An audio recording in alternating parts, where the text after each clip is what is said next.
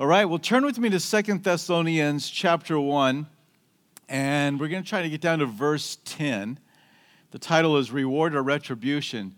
This is one of those, I don't know, that you could say this is the original hellfire and brimstone passage that people talk about when Christians, talk about judgment. Well, it's because it's in the Word of God. But hopefully, the tone in which we ever speak of the divine retribution of God upon sinners will one that will always have a brokenness in our voice, that will never be kind of rubbing our hands together saying they deserve it, they have it. Well, listen, we all deserve it. We all deserve the judgment of God, but the Lord has shown kindness to us, and He has shown mercy to us, and He has drawn us to Himself. So we have nothing of which to boast on our own. This is Paul's second letter to this fellowship. He's writing from Corinth, and there's only a short amount of time that's elapsed between the first and second writing of 1st and 2nd Thessalonians. Again, new church, immediately hit with persecution that drove Paul, Silas, and Timothy out of town. Timothy's going back and forth, giving reports. He's carrying letters, and that's how we have these two letters. Again, one of the main themes we're going to see in 2 Thessalonians is that of end times and what's going to happen at the end of the age. And even our study this morning is going to touch upon some of that. But he begins with a very typical greeting there, and let's read verses 1 and 2. It says, Paul, Silvanus, and Timothy to the church of the Thessalonians in God our Father and the Lord Jesus Christ. Grace to you and peace from God our Father and the Lord Jesus Christ. We are bound to thank God always for you, brethren, as is fitting, because your faith grows exceedingly, and the love of every one of you all abounds toward each other, so that we ourselves boast of you among the churches of God for your patience and faith in all your persecutions and tribulations that you endure. And we'll stop right there. So the Thessalonians, they had a growing faith. They had a faith that was growing exceedingly. And this is something that each and every one of us should be very, very interested. How is my faith? Is my faith growing? And is it growing exceedingly? Because evidently, that is something that can happen. And of course, they were kind of put in the pressure cooker of tribulations, which has a way of accelerating the growth in our life like nothing else. That's not to say you have to go, pick a trial to live in, but God in His wisdom and sovereignty, when He brings them in, they always serve the purpose, and we'll see this in a moment, to help us grow. Faith grew exceedingly, it says there in verse 3.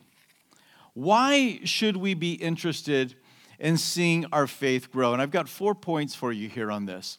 Why should we be concerned about our faith growing? And listen, you could go through, I'm only going to give you a few samplings from Hebrews chapter 11. I encourage you to go through and make an entire list on your own of the importance of faith. But we'll begin by saying that it's by faith that we please God. Hebrews 11:6 says, "But without faith it's impossible to please Him, for he who comes to God must believe that He is, and that He is rewarder of those who diligently seek Him." This is something that should just spark interest and concern and say, yes, I want my faith to go because I want to please Him. I want the Lord to be pleased with my life. I want Him to look at my life, and I want Him to just say, that is a faith that brings me joy, that brings me pleasure. We know that it was for the joy that was set before Christ that He endured the cross and despised the shame. What is the joy? It's you. It's the church of Jesus Christ. It's those that He was going to redeem. And I'm sure in that as well is that of pleasing the Father. But to me, that's probably a lesser point in the context because He was already pleasing to the Father before He came. There's already perfect relationship. So it's this idea that He'll redeem us, and the one who loves us that much, certainly there should be the response, and I believe there is within every true follower of the Lord, the response is, I want to please him. I want him to have joy in me.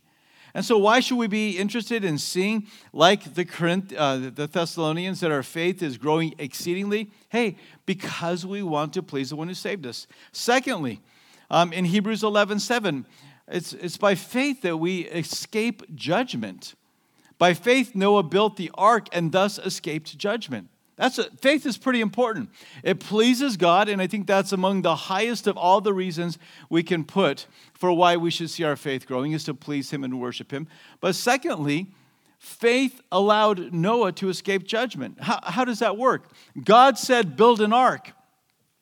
I'm going to flood this earth, which had never happened before. And yet, on that simple word of the Lord, Noah believed it, and he got to the task of building the world's first ship to deal with a flood that had never come. And as he did this, he was mocked, he was ridiculed, but he was a man full of faith. And that faith, as you know, resulted in him and his family, those 8 souls, being able to board that ark, and with a large sampling of the animal kingdom, and they were spared from the flood by faith. And it's by faith that we put our trust in Jesus Christ to give us the hope of eternal life. We'll talk more about that in just a moment. Thirdly, it's by faith that we inherit promises. Chapter 11, verse 8 of Hebrews. By faith, Abraham inherited promises. Do you want to experience and walk in the blessings and the promises that God has for your life? Then you must have faith. Abraham believed that God would give him a child, a descendant, and he inherited those promises by faith. It is by faith that Abraham went and he offered up Isaac. And there's nothing that you can do in this Christian walk that is going to be apart from faith. Faith is so key. And then lastly, we read in Hebrews 11:24, by faith Moses turned away from all the riches of Egypt. It is by faith that we reject this world. If you believe that the promises of God are true, then that is going to allow you to say no to sin and to deny your flesh. And when everybody's pushing you in a certain direction, you'll be able to say, no, I'm not interested, because I have faith in God that following him and believing him and walking in his commandments is the best thing I can do. It's the greatest thing that I can do. And so faith is important. So we can read here the commendation that he gives them, that their faith was growing exceedingly, but unless we understand the significant place of faith, maybe we would just say, well, I'm okay with where my faith is. Well, don't you want to bring more pleasure to God?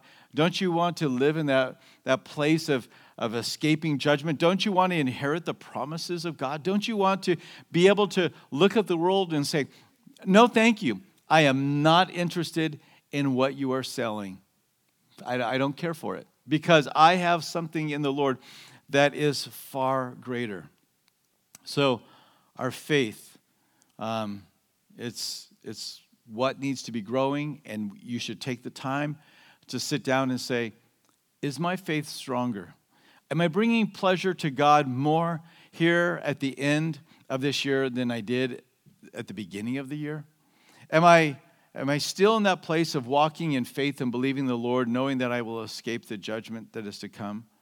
Am I walking in the promises? Am I turning my back on this world and saying no to it easier than ever before? And the answer is, when your faith grows, you can. You know, for some, they find it so difficult to say no to anything that their flesh has, their desires, or anything that the world puts in front of them. It's like, I just can't say no. Well, your faith needs to grow. As a matter of fact, it's the end of 1 John that it says that it's our faith that has overcome this world. Tying very much in with the idea of Hebrews 11:24, that it's by faith that we turn from this world. Pay attention to your faith. Grow your faith. Strengthen your faith. How do I do that? Faith comes by hearing, and hearing by what? By the Word of God. Make it that constant intake into your life. In the midst of these trials, we see at the end of verse 3 that they had a love for everyone, and it was abounding. We talked about this in our study in 1 Thessalonians. But this was a loving fellowship. And that is one thing that happens in the midst of trials and storms when you're really being pressed, is that you look and it's easier to just say, I see the need, and to deny yourself and go and minister and to put yourself out to really help and to encourage one another. But we shouldn't have to wait for trials to do that. Let's do it at all times. Obviously, trials allow us to see things more clearly in somebody else's life, what they need and how we can help. But get to know people. Get plugged into the home fellowships. Get involved in the small groups. Get to know each other, and you will see how you can do that. And so, in the midst of all of this trouble, in the midst of all of this difficulty, we see in verse 4 that their faith was growing. The trials and the persecution does not cause the true believer to wilt away. No, there are some seeds, right, that are planted in shallow earth, and they immediately spring to life, but as soon as the sun comes up, it scorches them, and because there's no depth, they immediately wither away and die. But the true believer who's planted in the Lord himself, when the trials come, it is not something that's going to cause you to fade away. So your trials and your persecutions, mine, are no excuse to draw back. John 16:33 says, these things I've spoken to you, that in me you may have peace. In the world you will have tribulation, but be of good cheer, I have overcome the world. So there's a promise for you. You're going to have tribulation. And those are should not consider it a strange thing if you find yourself in that place this morning. Let's take a few moments just to consider, what should our attitudes be towards difficulty, and what will difficulty produce in our life? So first of all, let's talk about the glory that we're going to have in trouble or in tribulation. Turn with me over to Romans chapter 5. I got it on the screen, but I realize it might be a little small, but this is one of those verses you just want to know where it is in your Bible. This is like, I need to be able to find this verse. Romans 5, verses 3 through 5. He says, not only that, but we also glory in tribulations, knowing that tribulation produces perseverance. And perseverance, character. And character, hope. Now, hope does not disappoint, because the love of God has been poured out in our hearts by the Holy Spirit who was given to us. Paul gloried. The word glory derives from a word which means to brag or to boast. How do you respond in your trials and tribulations? Is it kind of a bitter complaint, or is it a bragging and a boasting that God is at work, because it's going to produce in me perseverance, the strength to make it to the end, and the character that we develop in the midst of being under that pressure, and the hope that comes as a result of it. So, what should be our attitude? We should glory in these tribulations. We should rejoice that we are going through the very things that Jesus said, because we are his followers, we would have. And that we should be of good cheer because he has overcome the world. But then the other one is James chapter 1, verses 2 through 3. He says, count it pure joy. My brethren, count it all joy or pure joy when you fall into various trials, knowing that the testing of your faith produces patience. There it is again, perseverance. But let patience have its perfect work, that you may be perfect and complete, lacking nothing. Now, who doesn't want that? Perfect and nothing lacking in their life. Perfect, complete, lacking nothing. Everybody wants that. How does it come?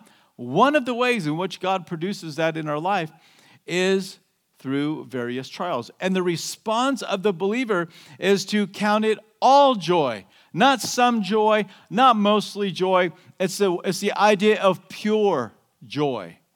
It doesn't have a mixture of any other element in it. In the midst of our trials, we do this. Well, that's, how can you say that? Well, hopefully you can see as we read these scriptures, I'm not the one saying that. It's Jesus himself saying, be of good cheer. It's the testimony of Scripture. It's the evidence of those that had walked through trials that are telling us these very things. And so, exceeding faith, faith that's growing, faith that's enduring. So, glory in those trials, rejoice in those trials, knowing what God is doing in your life. Now we move on into verse 5. And it says, which is, so all of these trials and these tribulations, which is manifest evidence of the righteous judgment of God, that you may be counted worthy of the kingdom of God, for which you also suffer. So we're going to move into this next section that it informs the believers of what's going to happen to them and what's going to happen to those that were causing all of this trouble that they were facing. So in verse 5, he talks about the evidence of suffering. The suffering indicated that there was going to be a future judgment of God. They were going through these things. Their steadfastness was evidence that they were worthy of the kingdom of God. Trials revealed the true, as we just studied, nature and the character of the thing being tested. And as they went through that trial, it was tested and it became evident of the quality of people they were. And if they are the people of God, then what is God going to do to those that persecute his people? Well, it's manifest evidence of the righteous judgment of God. There is a righteous judgment of God that is going to come. They hadn't earned the place in the kingdom of God by their suffering, but rather their endurance shows that they had already been placed in the kingdom of God. And it became that evident sign. How do you know that you're a child of God? How do you know you're part of the kingdom of God? Well, one way is that you endure sufferings and trials. And it becomes manifest evidence that you are truly the Lord. And in this context where they're being persecuted, that righteous judgment was going to come.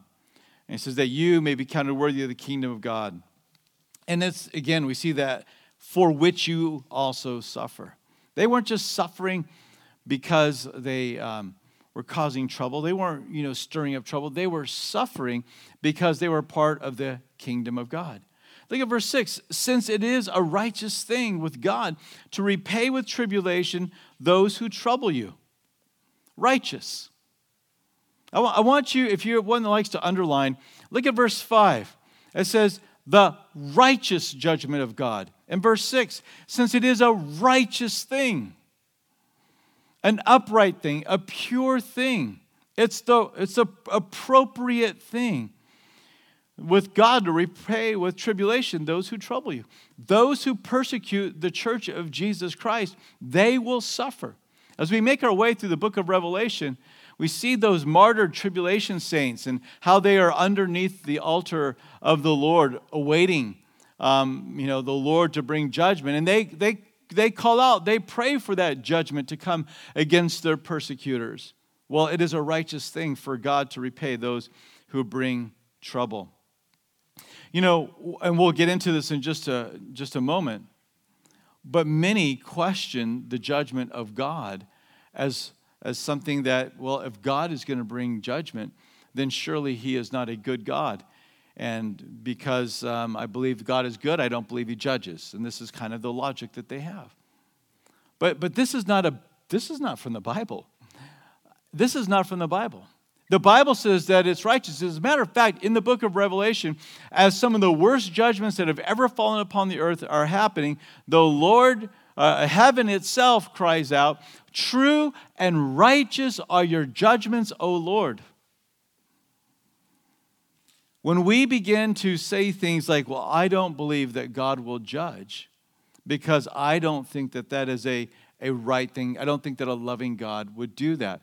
Then you have a real conflict with Scripture. So who's going to give? Is it your understanding of the way God ought to be, or is it the way God said it is? And we have questions, and we're going to talk about eternal judgment here in just a moment. And people will say, I just can't see a God that would judge eternally. Well, that's the testimony of Scripture. But be careful where you tread. Are you more loving than God? Are you more gracious than God? Are you more loving? Are you saying that you feel deeper and you have a greater sense of mercy and grace than God himself does? Have you ever been, you can just shake your head, yes. Have you ever been in an argument or a dispute with somebody? You think one thing, they think another thing. And there comes that critical moment in that pleasant discussion where they give you the rest of the information. You're like, oh, yeah, I didn't know that. I apologize. I didn't know. If I would have known, I would have never. We've all had that moment in life where we've had a wrong conclusion. Listen, the testimony of Scripture is clear. It's a righteous thing that God would judge. Now, we may not fully understand it, but this is where a subject we've already talked about comes in. It's where faith comes in. Well, I just don't understand. Okay, you don't understand. I got that. But do you understand that God is kind and merciful and gracious, abounding in mercy? That there's no one that shows mercy or kindness and love more than God in all the universe? And it's manifested in this, in that he sent his son to die on the cross and take his judgment upon his body for you. So let me ask this question. Do you believe that Jesus died on the cross? Because if Jesus died on the cross, then you believe in the judgment of God. Jesus hung on the cross and experienced the judgment of God. Read Isaiah 53 again. He was wounded for our transgressions. It pleased the Father to bruise him. Jesus said in the garden before he was about to go and die on the cross, if it is possible, let this cup pass. I don't want to drink this cup of judgment. And he says, yet nevertheless your will be done. And Jesus went to the cross. So yes, the cross is all about judgment. So how can we say that we believe God would not judge us, but he would judge his son? I mean, you might as well throw your Bible away at this point, because none of it's going to make sense. What about all the animals that were sacrificed under the Old Testament Levitical system? That was judgment for what? For sin. What about Noah and the flood that we just talked about? What is that? What about Sodom and Gomorrah? What about the many exiles that Israel went through? What about the event that Jesus talked about before he died, that Israel would be surrounded? And indeed, they were in AD 70 and destroyed by Rome. How can we say there is no judgment? Your Bible becomes a very, very complicated piece of literature if you don't believe in the judgment. Now, again, you say, well, I just don't think a loving God would do that. Well, then you got to just, you have to come to the table and say, I don't know everything I need to know yet. But this is what I do know, is that God loved me and he sent his son to die on the cross for me. And I believe that. And I believe that he is a loving God. You may not fully understand how God can pour out his judgment and pour it out eternally and still be loving, but you know that he's loving. Don't forsake what you do know, that God is loving and that the Bible says judgment is coming, for what you don't know. And there's a lot of things we don't know, folks, but we do know those two things. And so step back. Be humble and say, I don't understand it, I don't fully get it, but I trust the Lord. It is a righteous thing with God to repay with tribulation those who trouble you. Look at verse 7. It says, and to give you who are troubled rest with us when the Lord Jesus is revealed from heaven with his mighty angels. So retribution upon those who trouble and rest for those who follow. And this is a decision that each individual must make. What are you going to do? Are you going to follow the Lord? Are you going to seek after him? Or are you going to do your own thing? And if we don't put our trust in the Lord, then we'll never know the rest that is going to come. That last song we sang, I mean, it's a beautiful song, and it echoes the cry of our heart. It echoes Scripture itself, that he's going to wipe away every tear. There's going to be such joy in the presence of the Lord. Here are a few verses for you. Revelation, actually, let's see. We'll start Romans chapter 8, verse 18. For I consider that the sufferings of this present time are not worthy to be compared with the glory which shall be revealed in us. A glory is coming. It is going to be so amazing. And Paul says, listen, the troubles we go through now, don't even compare them. 2 Corinthians 4, 17 and 18. For our light affliction, which is but for a moment, is working for us a far more exceeding and eternal weight of glory. While we do not look at the things which are seen, but at the things which are not seen. For the things which are seen are temporary, but the things which are not seen are eternal. What's that? The broken heart, the pain in your body, the emotional distress you feel, temporary. It's not that it's insignificant, it's just that it's temporary. And when you compare that temporary with the eternal, the light with the heavy glory of heaven, then we're able to endure. How about Revelation 14, verse 13? Then I heard a voice from heaven saying to me, "Write, blessed are the dead who die in the Lord from now on. Yes, says the Spirit, that they may rest from their labors and their works follow them." And that is true for all believers, as rest is coming. Or chapter 21, verse 4 of Revelation. And God will wipe away every tear from their eyes. There shall be no more death, nor sorrow, nor crying. There shall be no more pain, for the former things have passed away. Hey, rest is coming. Ease is coming. Glory is coming. Glory that's unimaginable is coming. Don't give up. Endure. Persevere. Press on. You can do it. You can do it. Not you. In the strength of the Lord that He supplies you, you can do it. And it's worthy. It's worthy of waiting and patiently enduring. Jesus said it would be like this. So these that were being persecuted, He says, hey, righteous judgment is coming upon those that are troubling you. But you're going to receive rest. And I'm sure that was music to their ears. That was a salve that they needed to be applied to their wounds. And listen, it's real.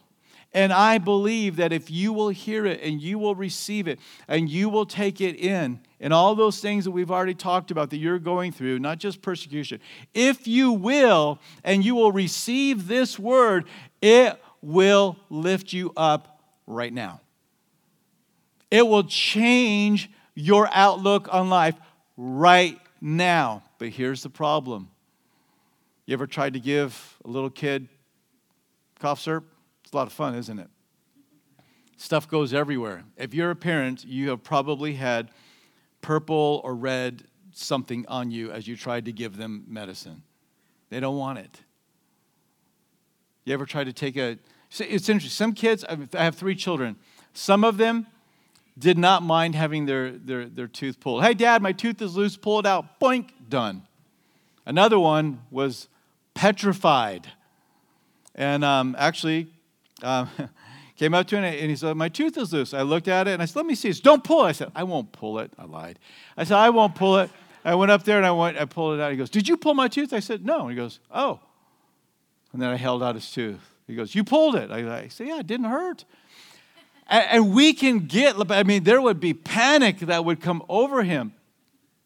It was a traumatic time. And the Lord is saying, here, let me put some medicine on that. But what are you like right now? Well, no. I don't want medicine. I don't want the Lord's word that it's a light affliction, that it's passing away, that there's glory ahead of me. I don't want that medicine upon my pain, upon my wound, upon my hurt this morning. I want it gone. And I want blessing. I want something to replace it. Well, you need to have faith in the Lord. If you will, you can find healing this morning in the word of the Lord.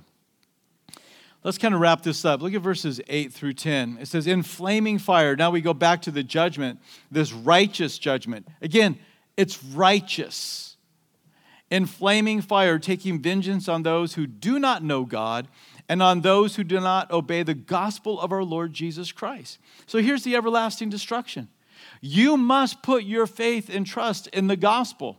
Gospel is good news. The good news is that we were all sinners separated from God, and God sent his only Son to die on the cross for our sins, where he poured out judgment upon his Son's body so we wouldn't have to experience the judgment of God in ourselves. And for all who believe and trust in that, they will be saved. That's the gospel. If you reject the gospel, then you accept flaming fire of vengeance from God. This is it. This is what's going to happen.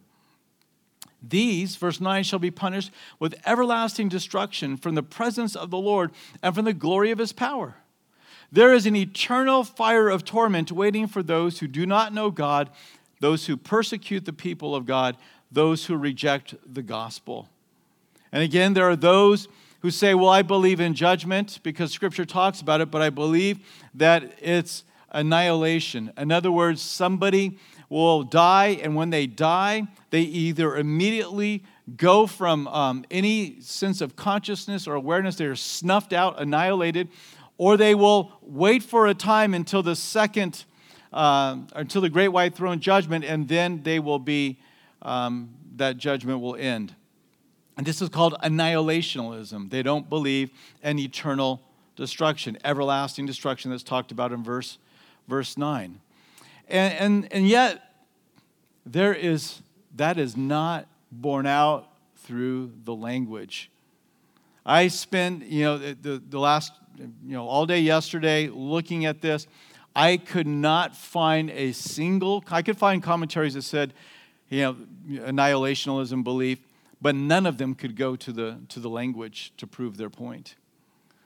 Every commentary I went to agreed, the experts in the linguistics all agree that this is talking about something that lasts forever. But let me just read to you. I think it's very plain to see.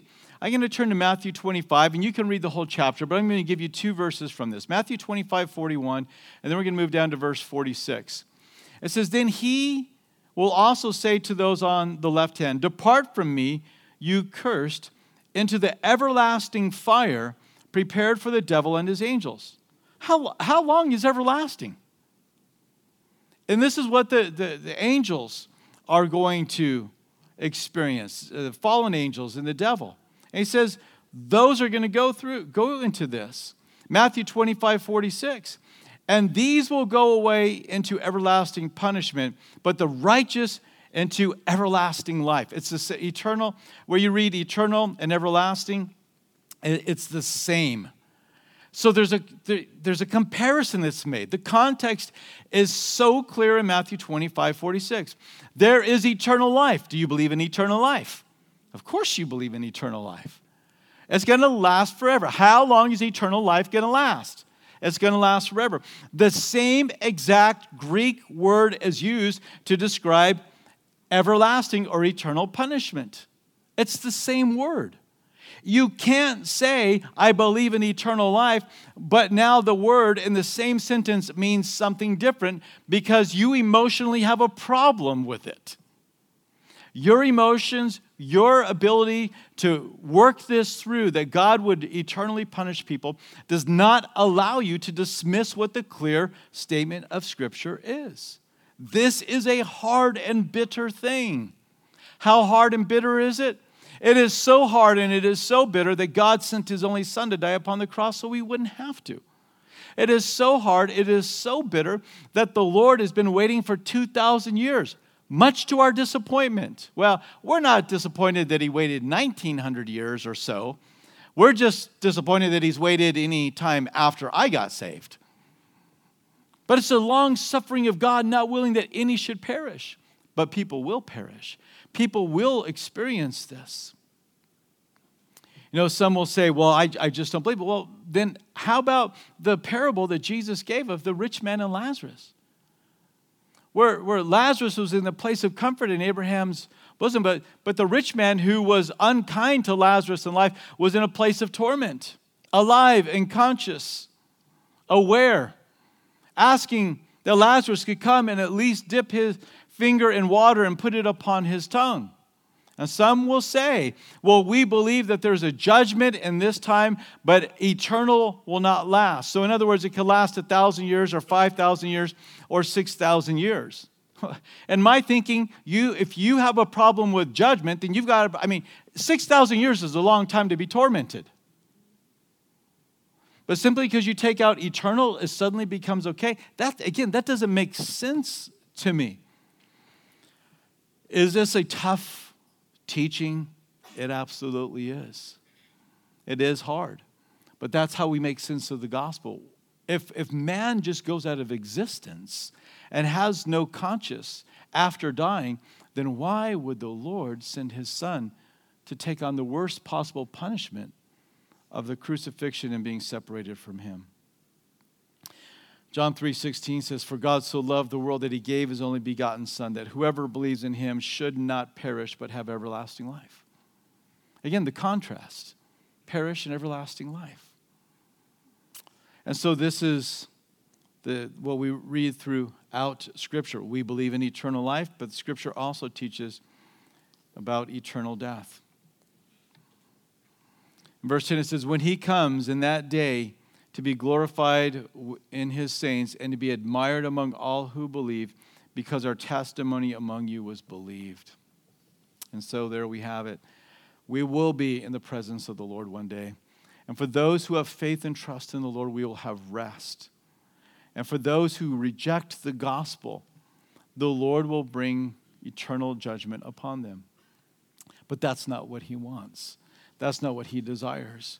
He is patiently waiting for you, your loved ones, this town we live in, this world that we are a part of, to come to faith. Because he doesn't want them to go through this kind of judgment. But it is real. And in the end, I am confident of this very thing. Although there may be questions of why eternal or why this or why that, I am confident of this one thing. When we are on the other side of glory and we are standing in the presence of the Lord, we will say, like heaven, "True and righteous are your judgments, O Lord." Because we will fully understand and fully see. We will see it as he sees it. And so, if you are here and you don't know the Lord, you need to know him that you might have eternal life. You need to share the gospel with your family that they might have eternal life. And you, like Paul, must seek to persuade them to trust in Jesus that they might escape this. There is no escaping. The Lord knows us all. The Lord is able to deal with us all, and all will stand before the Lord, either to be welcomed into heaven or to be sent from his presence. And that's what we read there, is that part of what's going to happen is not only is there going to be this eternal judgment, but in verse 9 it says, "These shall be punished with everlasting destruction from the presence of the Lord." That's going to be a significant part of the torment, is that you're not in the presence of the Lord, which you were created to know and to experience. And you can begin that now, and you can have it for all of eternity.